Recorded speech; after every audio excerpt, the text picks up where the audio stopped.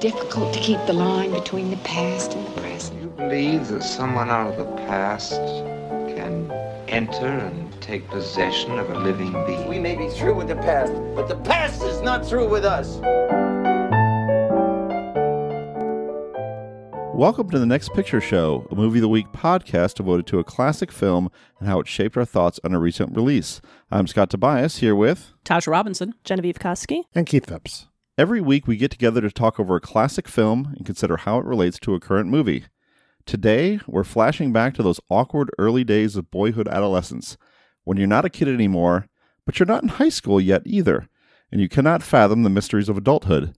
Keith, I can say without hesitation that those were the worst years of my life. How were they for you? Let me think back. I'm talking like 13 and 14 Yeah. here. It's probably when I got deep into the work of Isaac Asimov and played a lot of computer role-playing games on my Apple IIe and became the film critic for my junior high school newspaper, panning popular movies like Teen Wolf, and I heard about that. Reader feedback. It was a little more direct in junior high than it is even now with the internet. So You're coming into your own, in other words. I guess so. I'd say there were years of transition. No, I was very busy being ostracized in those years.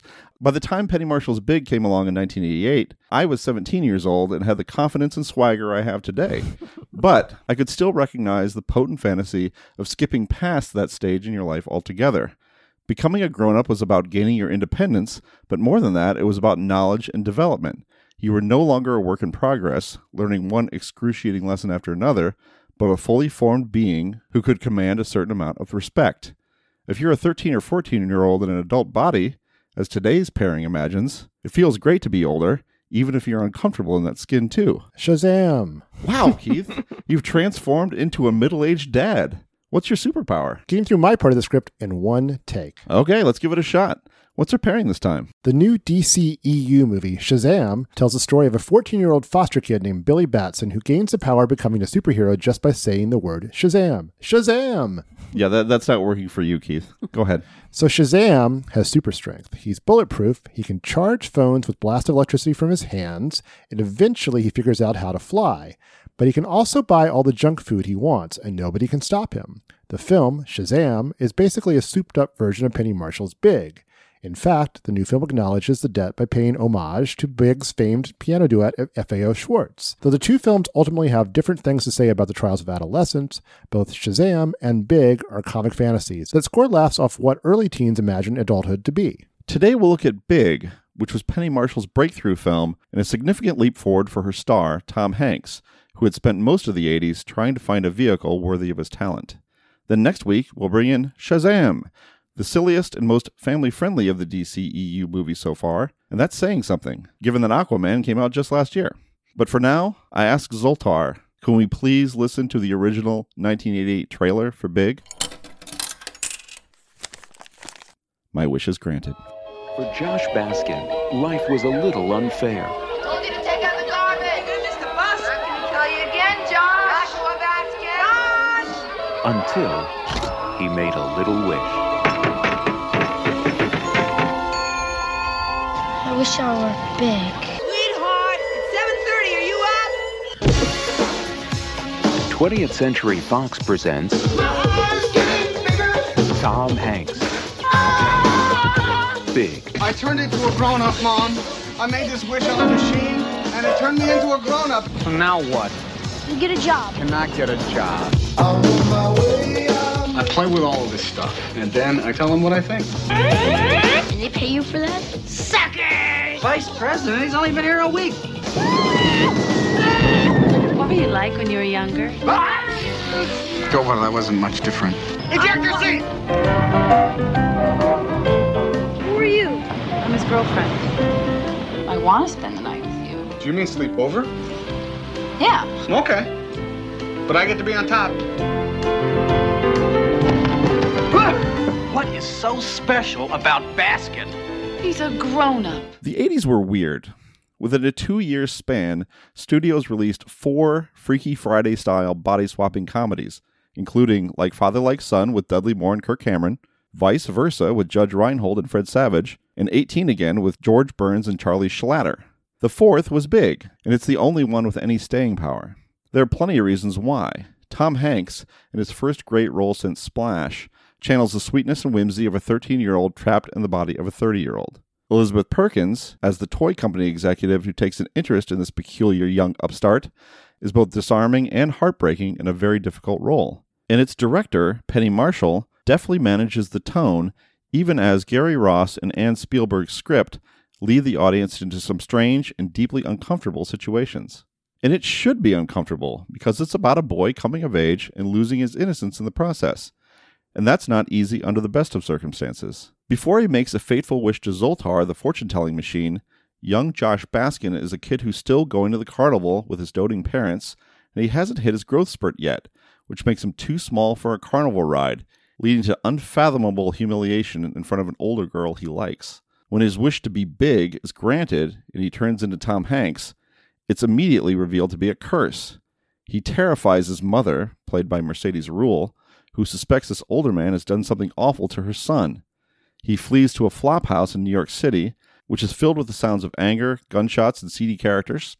And even when he lucks into a job at a toy company and quickly works his way up the ranks, he isn't sure how to handle Perkins' character, an executive who not only likes him, but seems to like him. And how do you process those new feelings in a 30-year-old's body?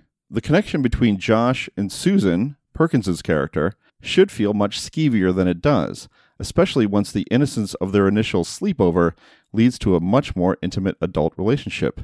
Before sex, Josh is at a party asking for a milkshake to wash down the awful taste of beluga caviar. After sex, he's asking his secretary for a cup of black coffee. The contrast is funny, but it should be unsavory, at least on paper. I'm reminded a little of a moment between Albert Brooks and Meryl Streep in Defending Your Life, where they're in the afterlife, and Streep is remembering her kids, whom she left behind in the accident that killed her. But she decides she feels okay about it. Something about the context of the place makes it possible for her to bear the loss without feeling burdened by it. That's the magic of Big for me. In the context of this fantasy, an older woman sleeping with a 13-year-old can be processed as funny and ridiculous, and in the end, surprisingly bittersweet for both parties. Nevertheless, the question of how Big plays now is hard to avoid. Shea Serrano wrote a piece 2 years ago in The Ringer called Big is Secretly a Horror Movie that lays out the wreckage Josh's adventures leave in everyone else's life.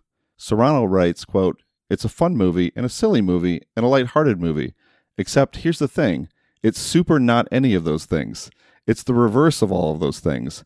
The only way it works as those things is if you look at it through Josh's eyes, which is what you're supposed to do because Josh is a centerpiece." And of course, Serrano's right, especially when he talks about how traumatic the experience is for Josh's mother. But perspective matters too. We do see the film through Josh's eyes, and his actions are explicable at every turn, whether he's playing with silly string and robot buildings, or following through on a 13-year-old's very real interest in the opposite sex. Big is a horror film when you think about it, but it's not a horror film when you experience it. Or at least it isn't for me. We'll see how everybody else feels about it after the break.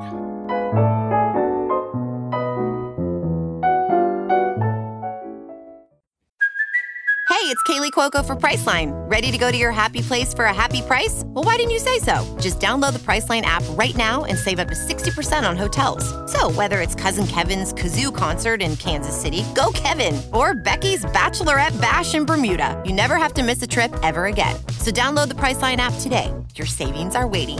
Go to your happy place for a happy price. Go to your happy price, Priceline. Yes. I still don't get it. What? What don't you get, Josh? Well, there's a million robots that turn into something. And this is a building that turned into a robot. What's fun about playing with a building? That's not any fun. This is a skyscraper. Well, couldn't it be like a robot that turns into something like a bug or something? A bug? Yeah. Like a big prehistoric insect with maybe like giant claws that could pick up a car and crush it like that. A prehistoric transformer? Interesting. Gentlemen, So the robot turns into a bug. Gentlemen, Listen if to you him. would just... Got a very good idea here. The robot turns into a bug. This is a great idea. Someone said water bug? Different sizes and things. All right, so as I set up in the intro, Big plays very interestingly. in the year 2019. But I kind of want to start with this basic question.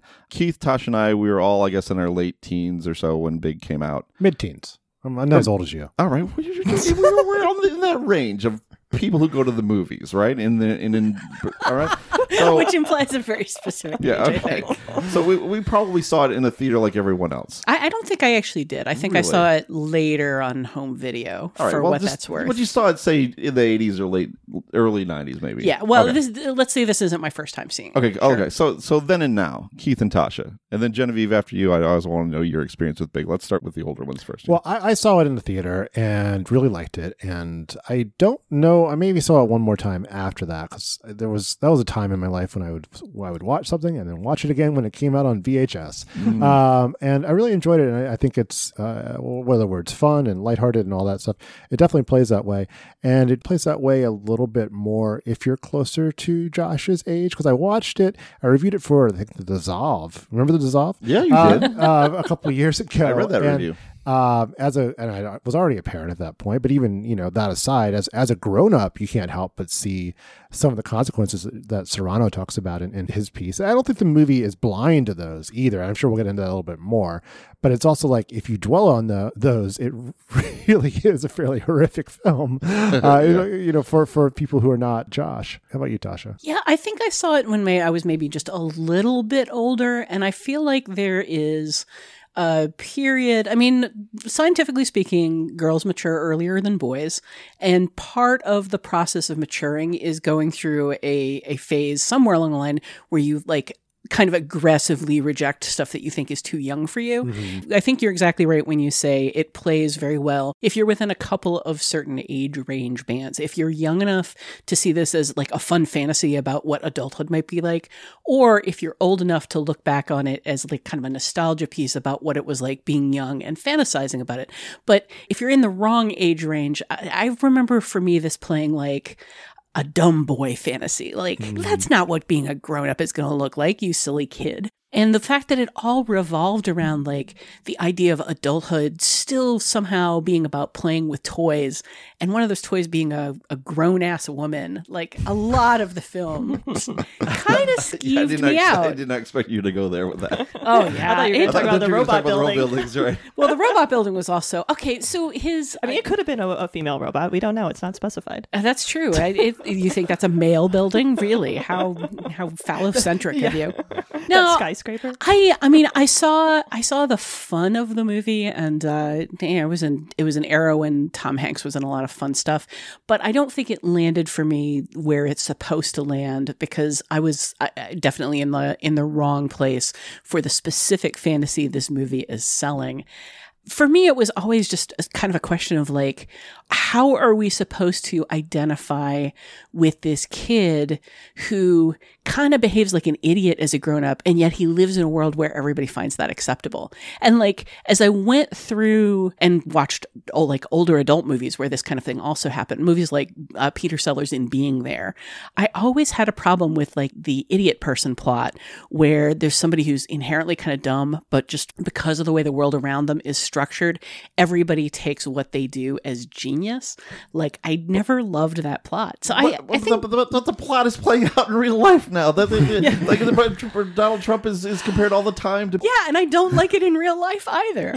Really political all of a sudden. Yeah. I don't love that. Plausible though. I don't love that. I don't love that comparison, because it implies a certain amount of innocence that I think our current president does not possess. But at the same time, I think the circumstances are very specific here, in that he succeeds because he is in a toy company, and a toy company that's kind of lost its way because of market testing, and the Robert Loggia's character is someone who actually recognizes, they just recognize that it's a child in a man's body, recognizes the spirit that his company's lost touch with. And I think that, to me, makes it plausible is a strong word in this situation, but that makes me buy into the reality of this film a little bit more than if you become like, auto executive or commodities trader. Yeah, it's clever. I mean, and I like lines like, what's a market report? Yeah, exactly. Exactly. Genevieve, how about you? I honestly don't know when was the first time I saw Big, because Big was just such a part of my childhood. This was a movie that my mom loved. I loved it too, but like it was a movie that we would put on again and again, like on rainy weekends or whatever. Like I can still picture in my head like the VHS tape that my mom had like dubbed off of the rental VHS and like had like the handwritten label, you know. Look it up, younger listeners. So Big has always been a comfort food movie for me, but I don't think I've honestly revisited it since I've been an adult. If I have, I wasn't engaging with it the way I did this time. So it was definitely an interesting experience to go back to a movie that I know so well, know all the beats of, but am viewing through this very different lens that you all are talking about. I'm not a parent, but I could still like definitely see the horror in it a lot more than I imagine I ever did as a kid. But as a kid, I also obviously I thought the movie was fun. I liked Tom Hanks. I mean, I've always liked Tom Hanks, probably because Big was such a part of my formative years. But even as a kid, I have memories of it not being just a romp, you know, like that stuff in the Flophouse is really scary, you know, and the end is pretty bittersweet, especially if you don't really have a context for why that relationship between Josh and Susan is icky, which I didn't as a 10-year-old, you know.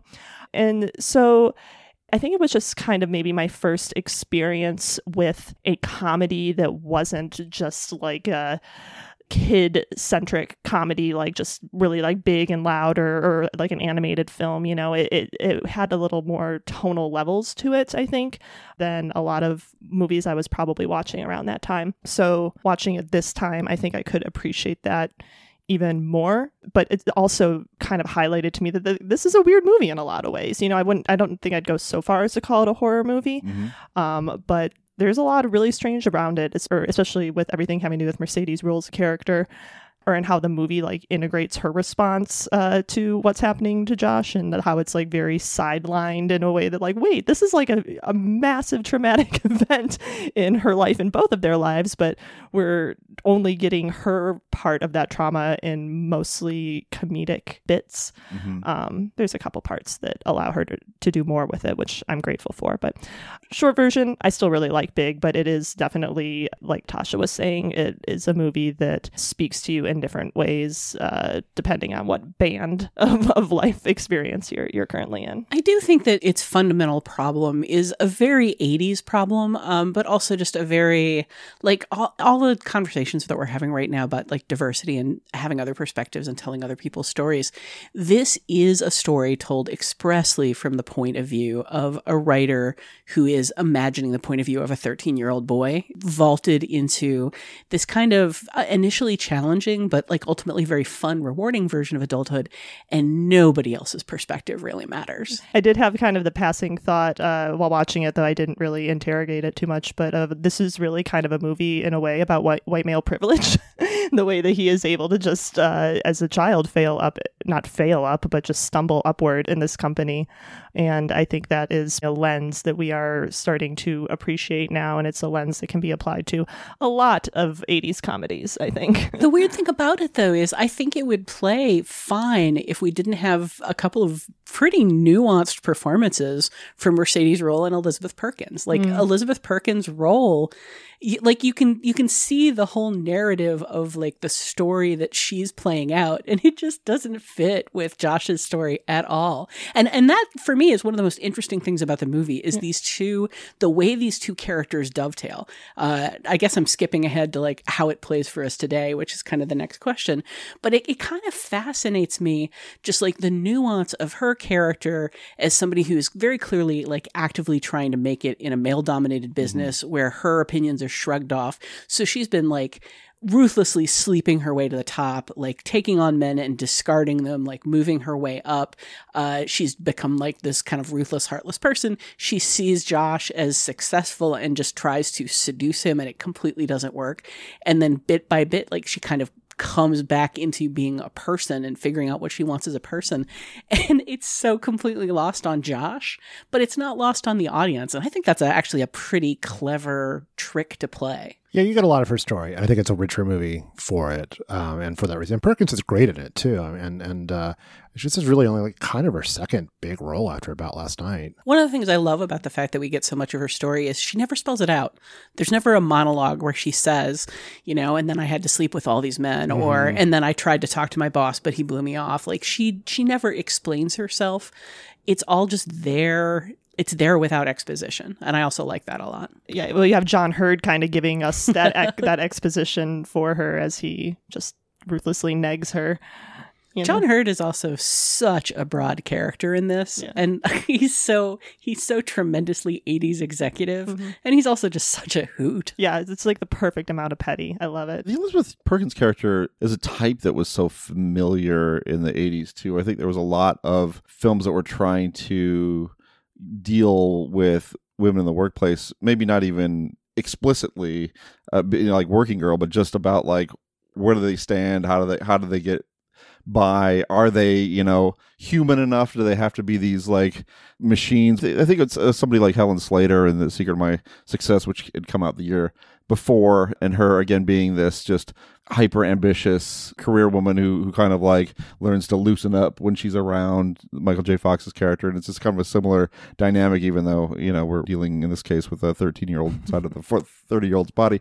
So that's kind of interesting. The other thing that kind of struck me too, if you're thinking about talking about how things that were just assumed in the 80s or understood in the 80s that kind of stand out now is that Flophouse scene, and how much the films of the 80s enforced people's fears about what the inner city was like. This is Times Square. Yeah, Times Square was different then. This movie is my context for pre-Disneyfied Times Square. Sure. Like when I think of it, like I think of how it's portrayed in Big. Well, I mean, it's not, you're several years away from Taxi Driver, but not so many years away from Taxi Driver. I hadn't seen Taxi Driver when I saw Big for the first time. No, I just point of comparison. Yeah, we hadn't seen Taxi Driver when you saw Big. I know, right? It's just sort of marked as the big city, and if you're Secret of My Success also opens with doesn't he like arrive in New York and like stumbles into a gunfight like within the first couple minutes? Yeah, and he's got the neighbors next door who are having sex, and he does the little conducting thing. Do you remember that? Good stuff.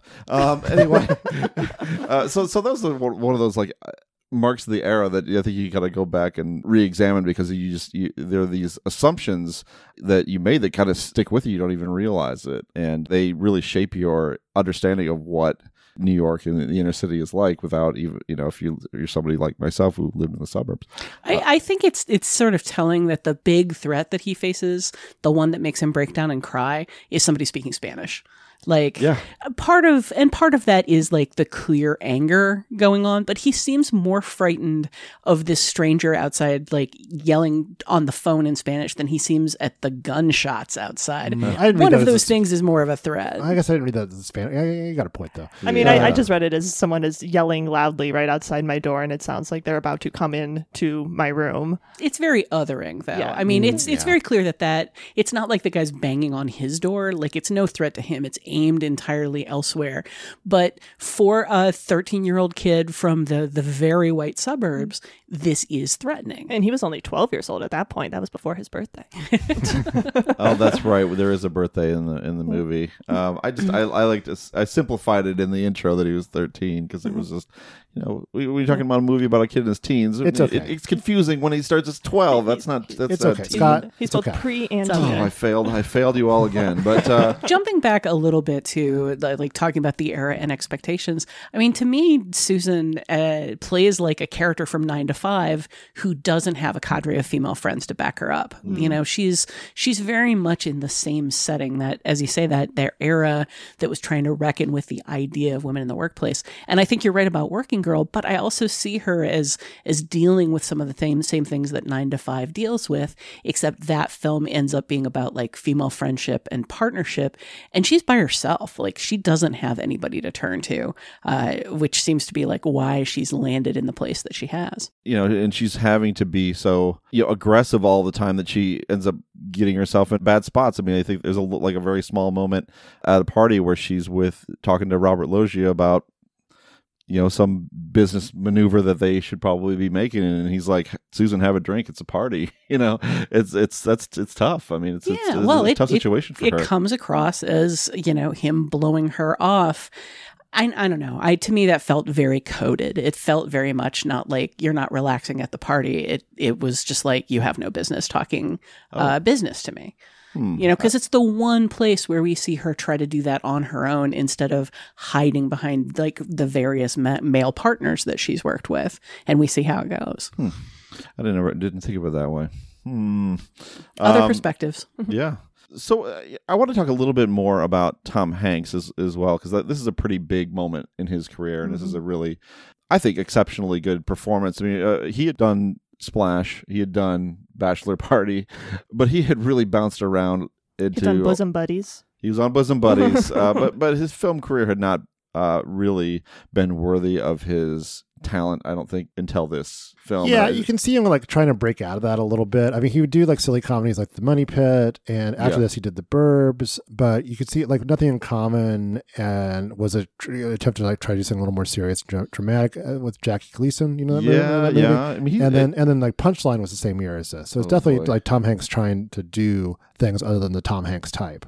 Yeah. But it's not surprising to me. This is the breakthrough. This is such a fun performance, and it's so kind of taps into so many things he does really well too. It is legitimately childlike. I mean, I think there are so many examples of adult actors who have played, children. I mean, I think of Jack, Robin Williams, Jack, where it doesn't work for one reason or another. Usually they overdo it. They just have trouble connecting to it. But there's something so sweet about Tom Hanks and spontaneous, and he gives you all these little moments in the film that pay off. The way he samples the hors d'oeuvres at the party, tiny corn, the little corn, the tiny corn. Apparently, completely improv. He just picked the corn up and started doing that. I love him even more, even though he apparently takes pictures of the movie screen at movies. That's not confirmed. That's not confirmed. What a strange thing. And I also really like the way he walks into the office after sleeping with Susan. The way he gives a high five is so entertaining. It reminded me, the first moment that really struck me when I encountered Tom Hanks was when he was singing in Splash, when he sang Mr. Mango on My Shoulder. You remember that? It was, again, just a little improvised moment, or seemingly improvised moment that was just so deft. And this movie has that all over. Yeah, apparently Robin Williams was offered the role and ended up not taking it. It's way too easy to see him in this role.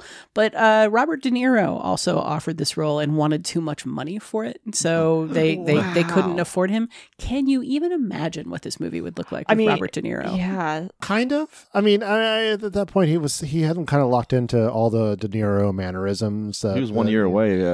We're No Angels was 89, I think. Yeah, okay. All right. I mean, I'm thinking that's the look. The look. That's when the look was born. We need to post Scott doing the look on our Facebook page. Oh, if only we could paint you a visual picture of the look we just got. Yeah. We're gonna have to take a picture of that. It's amazing. What am I doing this? All right, wait.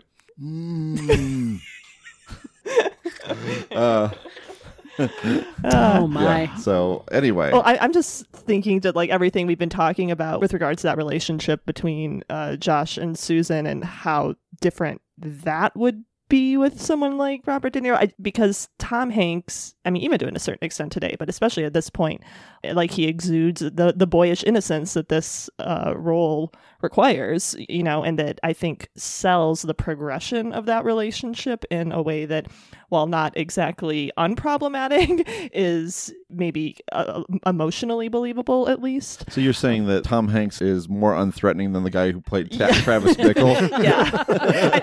I mean, don't put words in my mouth, Scott, but... I mean, there is... part of that innocence is just gormlessness, though. I mean, Tom Hanks just pulled off this, like, derpy look it is just so convincing as like a little kid who has absolutely no idea what the heck is going on, like walking into a situation and trying to like fathom what's happening around him. My one gripe with that is I'm not sure it necessarily feels like a 13-year-old. Like most of the time to me, he feels like he's playing 12-year-old. more like 12-year-old. Most of the time he feels to me like he's playing more like 7. You know, when he's sitting there like bashing the action figures into each other and making vroom vroom noises. Like point me at a 13-year-old that wants to be caught doing that. Yeah, ever. I definitely had that thought watching this too, of like Josh, both as played by David Moscow and Tom Hanks, like reads younger than 12. But I guess I just in the end chalked that up to like, it was the 80s. They didn't have smartphones and the internet. Kids were more innocent. Yeah, he's a little 12-year-old too. I think there's a really nice continuity between those two performances too. I think, you know, he and Moscow are definitely playing the same character, and it wouldn't work nearly as well if there weren't that connection. There are some fun behind the scenes stories about them actually shooting scenes with both really? actors in the character, just to sort of see how that would play, you know? So Hanks had like more of a physical sense of what it would look like an emotional sense of what it would look like. And I do think that he really captures being way younger than he is just very effectively. There's a lot of physical slapstick in this movie that I think he brings across in a really convincing way, like communicating the idea of like, this isn't my body and I don't know what to do with it yet. And watching him like physically develop into that body is just a little fun thing throughout the movie. I mean, I think the morning he wakes up and he's big is just such an amazing scene, like in terms of Hanks's performance, because not only is he realizing what's happened to him, like he's just waking up, like he's groggy, you know, he's like, is he dreaming? Like the way he comes to the realization of what's happening, and there's just so many little grace notes, like checking the back of the mirror in the bathroom and like feeling his face, and you know, he looks in his underpants, right? He gives himself a little peek. Yeah. But somewhere in there, he does this thing that's kind of like, like he's sort of communicating, right? Somebody's pranking me, and I'm not going to get caught at this. And it's like a single second of comic beat, but it just comes across so well as like this pre-adolescent going, "You sure fooled me, but like I'm not falling for this." Yeah. I like the touch too. If you're going to talk about Big as a horror film, then you'd follow up with the scene where he's trying to convince his mom that it's really him. But I do like the touch of him initially thinking that her horror was him not wiping his shoes coming into the house. God, so he backtracks and he scrapes it off. I think that's a really smart touch. But something, again, I didn't realize at the time. It's like, yeah, okay, so this guy is actually wearing her son's underwear. I mean, that is pretty shocking, and it didn't register to me until somebody pointed it out. Well, in the phone call home on his birthday, like I think the movie does a good job of showing us like what that call means to Josh, but again, thinking of it from his mom's perspective, like what is happening that he has to go be summoned, or like it sounds like he's being like kept in a bunker somewhere, you know? I mean, like the setup allows for so many horrific scenarios, and when you realize that those scenarios are going through her head, it's like, oh God, that's horrible. Yeah, I don't know if there's any way around it. I guess there must have been. I mean, I guess you could have just had him run away if you wanted to completely avoid all of that business. Then he could have made the decision, like, I can't even show myself in front of my mom. I need to just bail until I figure out how to go be my old self again. That would be so inconsistent with the character that we see, though, because he has to really stumble his way through understanding what's happened, understanding the ramifications of it, understanding that he's not going to be able to talk people into understanding them. All of those scenes, like as awkward as they are, they're incredibly necessary for the way the character ends up developing. Yeah, I think that's fair, and I think the film is very careful in establishing where he is at that point in his life. I think that carnival scene at the beginning is so crucial in terms of letting us know that he's right on that line between being a boy and being a young man, of being somebody who is there at the carnival with his parents. There's some kind of like, you know, actual line they could have to show whether he was grown up or not, like some sort of like, you know, barrier to entry that he can't quite reach. Wait, what is this? Like say a cardboard cutout. I know. I mean, come on. I think that again, that is a great and utterly crushing moment. I mean, how do you like? There are two in front of the girl, two moments, especially just after he said, "Oh yeah, I have been on this ride a lot." all the time. I times. love it. Great ride. There are two things in the film where I'm like, how do you even come back from that? And that's one moment. The other one, of course, is Elizabeth Perkins. Like, whether you find out what the truth is, that's a tough one to absorb. Well, and I actually, to focus on that moment for a moment, like I think the writing of that scene actually handles it pretty well, and that Susan is receiving everything he's telling her as like an immature man trying to get out of a relationship, which is kind of her context for men at that point, and of course the built-in irony of her earlier saying like, because he's a grown-up, I think that revelation between Josh and Susan is handled probably about as well as it could be given the setup, which we don't need to say again is a really strange setup. As far as the carnival scene goes, a lot of the things that don't land for me in this movie don't land because they're so broad, they're so like huge and ridiculous. Is it because his Zoltar machine wasn't plugged in? No, I love that. I'm a sucker for completely unexplained occult things. And like, how weird do they make that Zoltar machine? The weird sort of Swami in a box thing is something you can actually see. The coin release mechanism is really cool too. The shooting a coin into the genie's mouth to get a wish thing. It's just ridiculous, and it's Can you so go somewhere to find out where various video games are in your city or state? Is that a thing? Apparently, up until a few years, there was like go to City Hall and you fill out a form in triplicate. It's like, there was a place by Hot Dogs back in the day that had a bunch of old pinball machines and old video games. And but just go down it was across from Midway. They don't ask for the location of every video game in town. They ask for like carnivals and fairs, and then I think that his Bud like does all of the research on his own and actually goes and finds the machine. And why he doesn't just wish to also be big, I don't know. But maybe he's seen the trouble that it's put poor Mercedes Morel to. It's really not all that it's cracked up to be. But going back to the carnival and the broadness thing, back to the carnival. I want to go back to the carnival. I just want to like not leave this point like hanging in the air like a coin that hasn't quite dropped into Zoltar's mouth. The thing I was talking about with the broadness is the fact that he wants to walk up to the girl that he likes and just be kind of hanging out next to her in the super casualist way possible. Once he gets there, he's like, oh, hey, I didn't even notice you there. Oh, what a strange coincidence that we're in line together. But he does that by going to the end of the line and shoving his way through like 30 right through people. The middle, like Moses parting the Red Sea. Each of whom sort of like pops up like a mole in a whack-a-mole game. Just like, what? But it's such a cartoon. This is such a live action cartoon, and possibly no moment in it live action cartoonier than that sequence of bop, dip, yeah, hey. Yeah. Let's go back to the romance at the center of this film and how you feel about it, how you feel like it was handled, staged. As I said in my intro, there's something, and this is maybe the Penny Marshall touch, or maybe this is a tribute to Tom Hanks and Elizabeth Perkins and their performances, but the film allows you to process scenes that are pretty skeevy, but there's some exceptions, I think, too. So I kind of wanted to go around the room and see what you all thought about that. There's an interesting trivia point on the film that Deborah Winger was going to be in the film and couldn't because she was pregnant. But she apparently talked to Penny Marshall about the idea of gender swapping it and making the big character a girl rather than a boy. And apparently Penny Marshall was like, no, that like you can't do that sex scene between an adult man and a girl who's 13 years old. Like that entire idea, like for her was just fundamentally disgusting if the genders were swapped. And I find that really interesting because to me it still plays like a weird form of child pornography. I mean, this was the Hot for Teacher era, though. I think social norms have shifted a little bit, probably in a more sensible direction about that.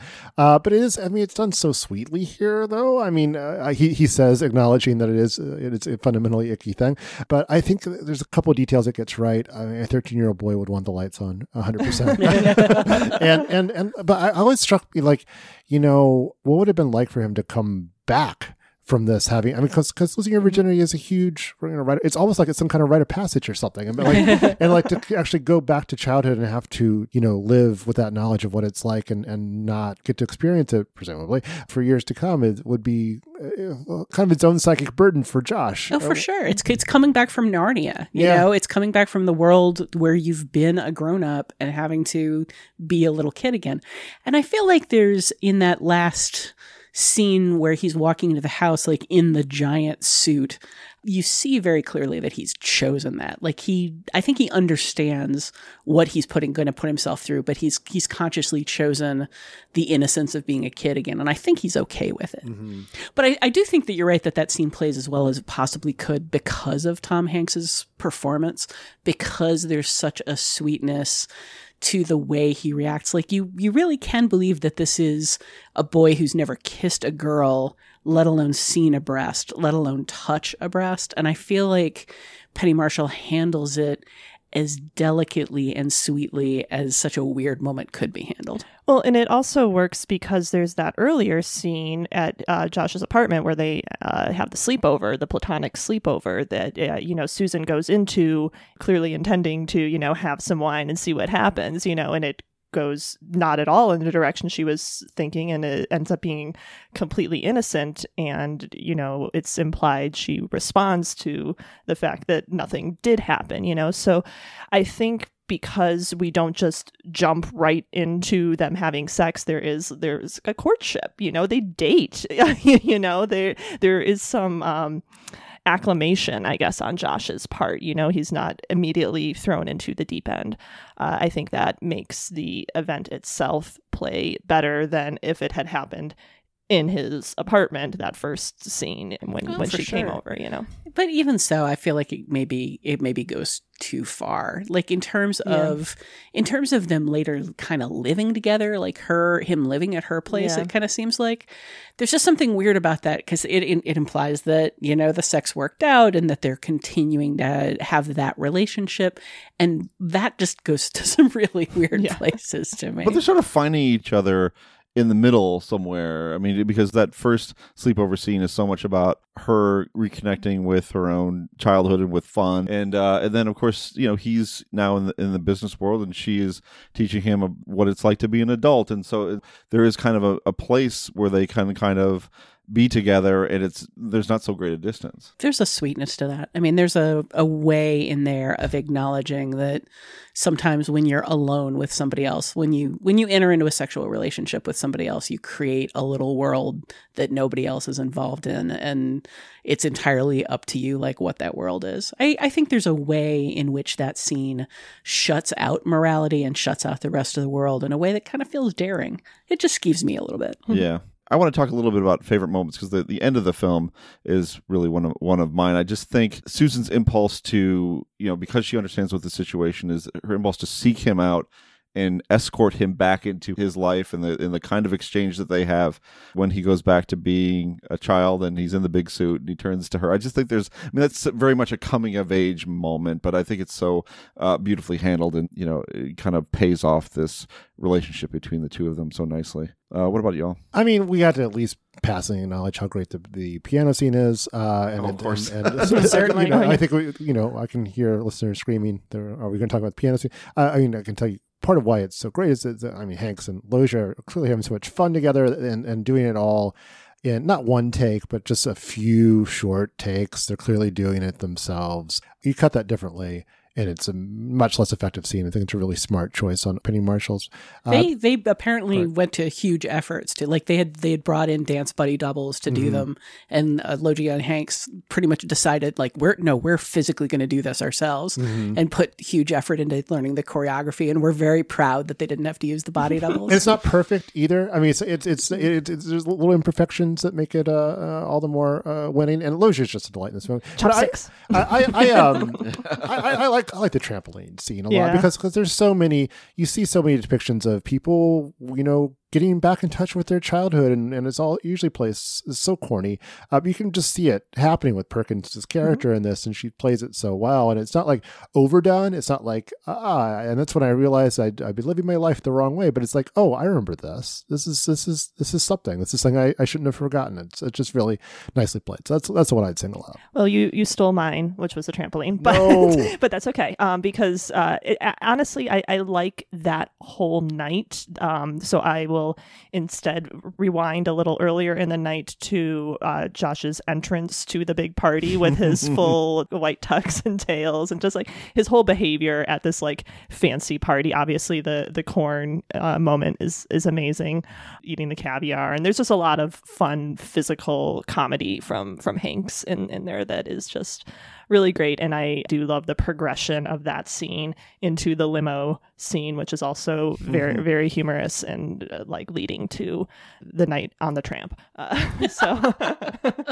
Well, you semi-stole mine. For me, it's the limo scene. Yeah. Like, we have seen that scene where two people like leave a party or leave the site of the mystery they were examining, or like leave wherever it is together and get in that car with the rear projector screen on it and have the conversation together. You know, the man and the woman conversation that defines what the relationship is going to be. We've seen it so many times, and she's doing it by the book and he's not, and it's touching all the buttons. It's hilarious. All the buttons. She's just like, she's working down a checklist of, you know, I'm feeling really vulnerable right now. Okay, that didn't work. You know, I am a strong, independent woman. Okay, that didn't work. And you see her like trying all of her material on him, and he's so oblivious because there's a frickin' moonroof that he can pop his head out of, and he's having so much fun. And just like watching the progress of her working her way through all of these different screenplays for the movie that's playing out in her head, which is not the movie she's in,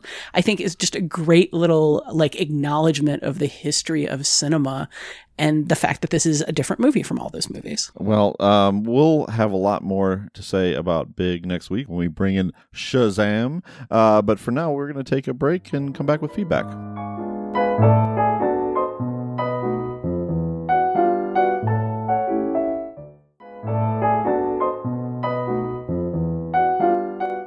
Now it's time for feedback, when our listeners weigh in with their responses to recent episodes and anything else in the world of film. Our last episode paired Philip Kaufman's 1978 version of Invasion of the Body Snatchers with Jordan Peele's Us, and our listeners have some thoughts on both films. Genevieve, want to get started? Sure. This letter was sent to us on Facebook from Kevin, who writes, "One complaint that I have seen about Us is the functionality of the underground world.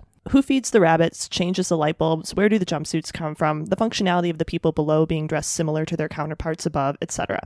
Based on what we are told, a lot of this does not add up, and we just have to say, accept the metaphor.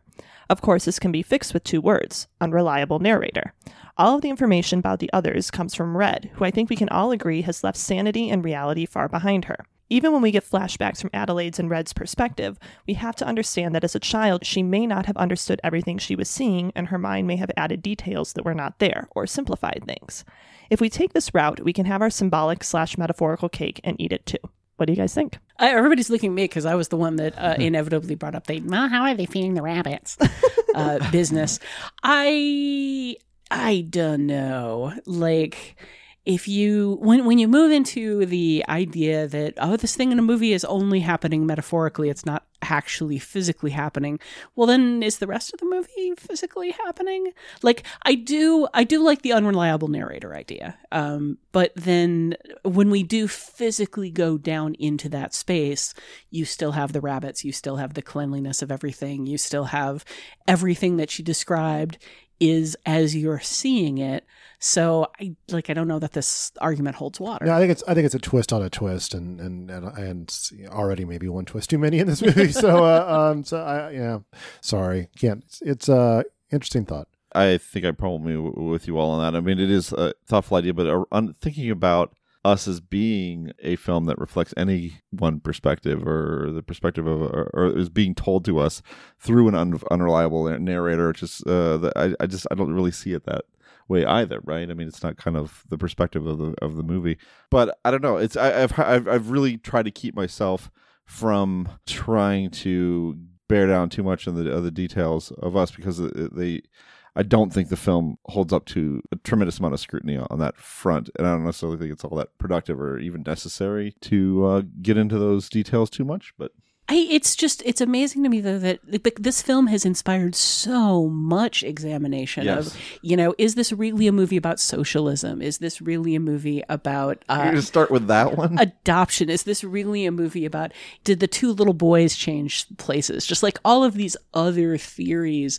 there's been so much like examination and thought, and it's like it supports it. There's enough detail in this to support all of these think pieces. And yet in a movie that you say can't support thought, it's a really weird conundrum. It can support thought. It doesn't really support grand unifying theories terribly well. Or a demand for realism. Right.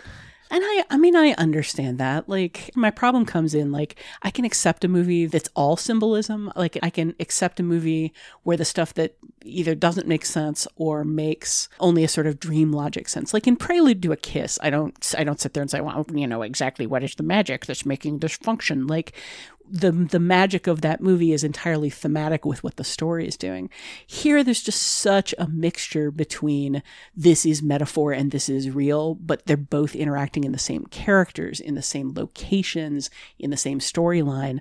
It's like somebody mixed their peanut butter and jelly, and then they're trying to tell me don't taste the jelly. Now I'm trying to imagine an episode where we pair it with Prelude to a Kiss. And I love that. How that movie has not come up frequently. I like you don't watch that movie every weekend? What's wrong with you? But I really liked it at the time. But there's more. But wait. One of our listeners weighs in on the extraordinary sound design in Body Snatchers, and he's got quite a postscript to share. Tasha? So David writes, really glad you guys like this movie. I've loved it since I saw it at age 9. It has never lost its luster, and I recently realized it's probably one of my top 25 films. I'm glad Tasha mentioned the sound, but the film's masterful sound design goes beyond forming new sound effects. I did a scene-by-scene analysis graph of this picture for screenwriting class, which included tracking sound elements I'd heard many times but never noticed. Sirens, which become a marker of the reach of the horrors, appear in the very first outdoor scene of the film, a normal city sound. But so does the screaming sound. It's in the background, quite clear if you listen for it, right in that first scene where Brooke Adams is heading for work. These sonic cues appear even before we see the first trash truck of gray, dry body material, also very early, and they pop in throughout the film like the blank expressions staring at the camera from odd corners of the screen. These surprisingly early cues work like cinematic neuro-linguistic programming, loading meaning into the noises that will come to matter so much in the film's final third. They also work wonderfully after the film, because as we walk around a city, we will see plenty of affectless expressions on other people's faces. It helps us carry out the horror, as do the siren sounds, while the somewhat off, but believable as natural, screams sort of piggyback on these completely realistic noises to remind us of the extra danger that comes with this particular threat's otherworldliness. This is a smart film, disguised as maybe just a smart one. P.S. I once asked Ben Bird about the film, and he said that the pod hissy-breathy noises were made by him blowing into his wife's placenta. I think he was trying to get rid of me by grossing me out. It was late at night at a Star Wars convention. He had to be tired of being approached by joyful strangers. Wow. What's the name of the child who's... Ben Bird Jr. Ben Bird Jr. Okay. He's just all over this movie in many different ways. Leaving aside the placenta, as one must. I love this letter. I love the observation about the sound elements, which I certainly hadn't noticed. It makes me want to go back and rewatch the film all over again, because I think that's a really, really clever draw. I want to go listen for that screaming noise. Yeah, it's a really good letter. And it just goes to show when truly great films often have so much invested in them that we are taking. He calls it on a neuro-linguistic level, but yeah, we're not conscious basically of some of the effects that these artistic decisions are having on us as an audience, and this articulates that so well. This is one I've never seen in a theater, and I'd like to see it with like a nice sound system. I think you'd really pick up even more stuff. But one thing I wanted to bring up is not actually in our feedback here, but a listener, we're kind of lamenting there was no recent Body Snatcher film, and we kind of forgot about The World's End, and I think I forgot about it because it's androids and not pod people or whatever. But that is certainly kind of fits the description too. Yeah, I'd completely forgotten about that movie as well, and I hadn't forgotten about the movie. I'd completely forgotten that it existed, like 100%. Oh, it's a good movie. Yeah, I love that movie. I mean, I love Edgar Wright, but that movie for me was just like, it was like a penny dropped into water. Like I had completely forgotten it. Maybe I need to revisit it. No, it's good. Yeah, speaking of other feedback that we've been getting, we did have a listener tweet out a little bit of criticism, I guess, or observation about how we've done a lot of superhero shows lately, and that is continuing. That will be continuing next week with Shazam, and we've done what have we done? Recently we did Glass, Captain Marvel, we did Captain Marvel, we did Spider-Man Into the Spider-Verse. Hey, we've done a lot of superhero movies lately. we sure have. It's almost like there's a lot of superhero movies really out there, and we were cognizant of it in this specific instant too. It's like, we were actually really excited about doing Big and potentially even pairing it with Little, which is another movie that came out this week that didn't quite get as well received as Shazam. And yeah, I mean, I think it's something. Also, that we weren't able to see it in time, which is another factor that often comes up with four of us trying to see movies that may or may not be in general release. There's a lot of practical concerns that the four of us have to be able to come together behind a pair of titles, and that is easier said than done. But I think that it's something that we're aware of, and we'll probably try to curb as much as we can, but it really is just about trying to figure out what the best and most exciting for us pairing is going to be, and that's what it ends up in. So we've had a little bit of a run of superhero movies, but I think that maybe that will interest us less, and we'll delve into other things. Well, we also like to at least have one movie that people or everyone can see. I think we tend to choose wide release films and try to, if we're not always the most creative with those choices, we're tend to be try to creative with our pairings. But I don't know, we're probably not going to do Avengers Endgame. No, I'm drawing a line in the sand. We are not doing Avengers Endgame. And I doubt we'll do this. I'm looking forward to the new Spider-Man movie, but I think we've done our Spider-Man movie. Yeah. I doubt we'll do Dark Phoenix because it's Dark Phoenix. But maybe this is the last one for the year. Who knows? Yeah. And I will say, in our defense, although I don't really think we need to defend ourselves here, but those four superhero movies, Spider-Man, Into the Spider-Verse, Glass, Captain Marvel, and now Shazam, are all very different kinds of superhero movies. Yeah. Different from each other, if not necessarily all of them different from all superhero movies, if that makes sense.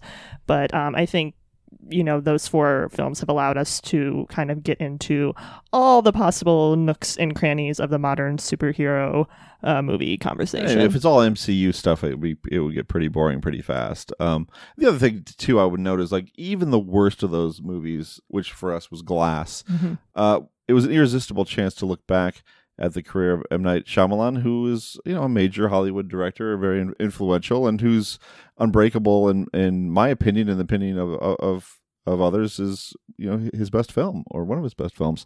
So it was a good chance to it was an opportunity that was hard for us to pass up, but maybe we'll pass it up in the future. Stick with us. I mean, we do always have the conversation. It's a question of what are listeners going to be interested in? What are they going to have the opportunity to watch? What are they going to want to watch? And, we love the opportunity to do films like The Rider and talk about them in detail and recommend them to people who might not see them. But an awful lot of people literally just are not going to have any opportunity to see a film like The Rider until it hits VOD. So, which, on average is 7 to 9 months after the theatrical window. So it's out there now. Go see The Rider. Yeah, seriously. If you couldn't see it in theaters, this is your opportunity to, and then go back and listen to those episodes. I wasn't there for them, but they were really good, and so was the film. Yeah. Our next movie is barely getting a theatrical release, but is going to VOD. So, stay tuned next week for that. I mean, we try to balance these things out as much as possible, but we also try to acknowledge what we know people are watching. Yeah, we are getting super eclectic next time, so hang in there. We always appreciate when our listeners share their thoughts and their recommendations. If you feel so inclined, we can feature your response on a future episode or post it on Facebook for discussion. To reach us, you can leave a short voicemail at 773-234-9730 or email us at comments@nextpictureshow.net.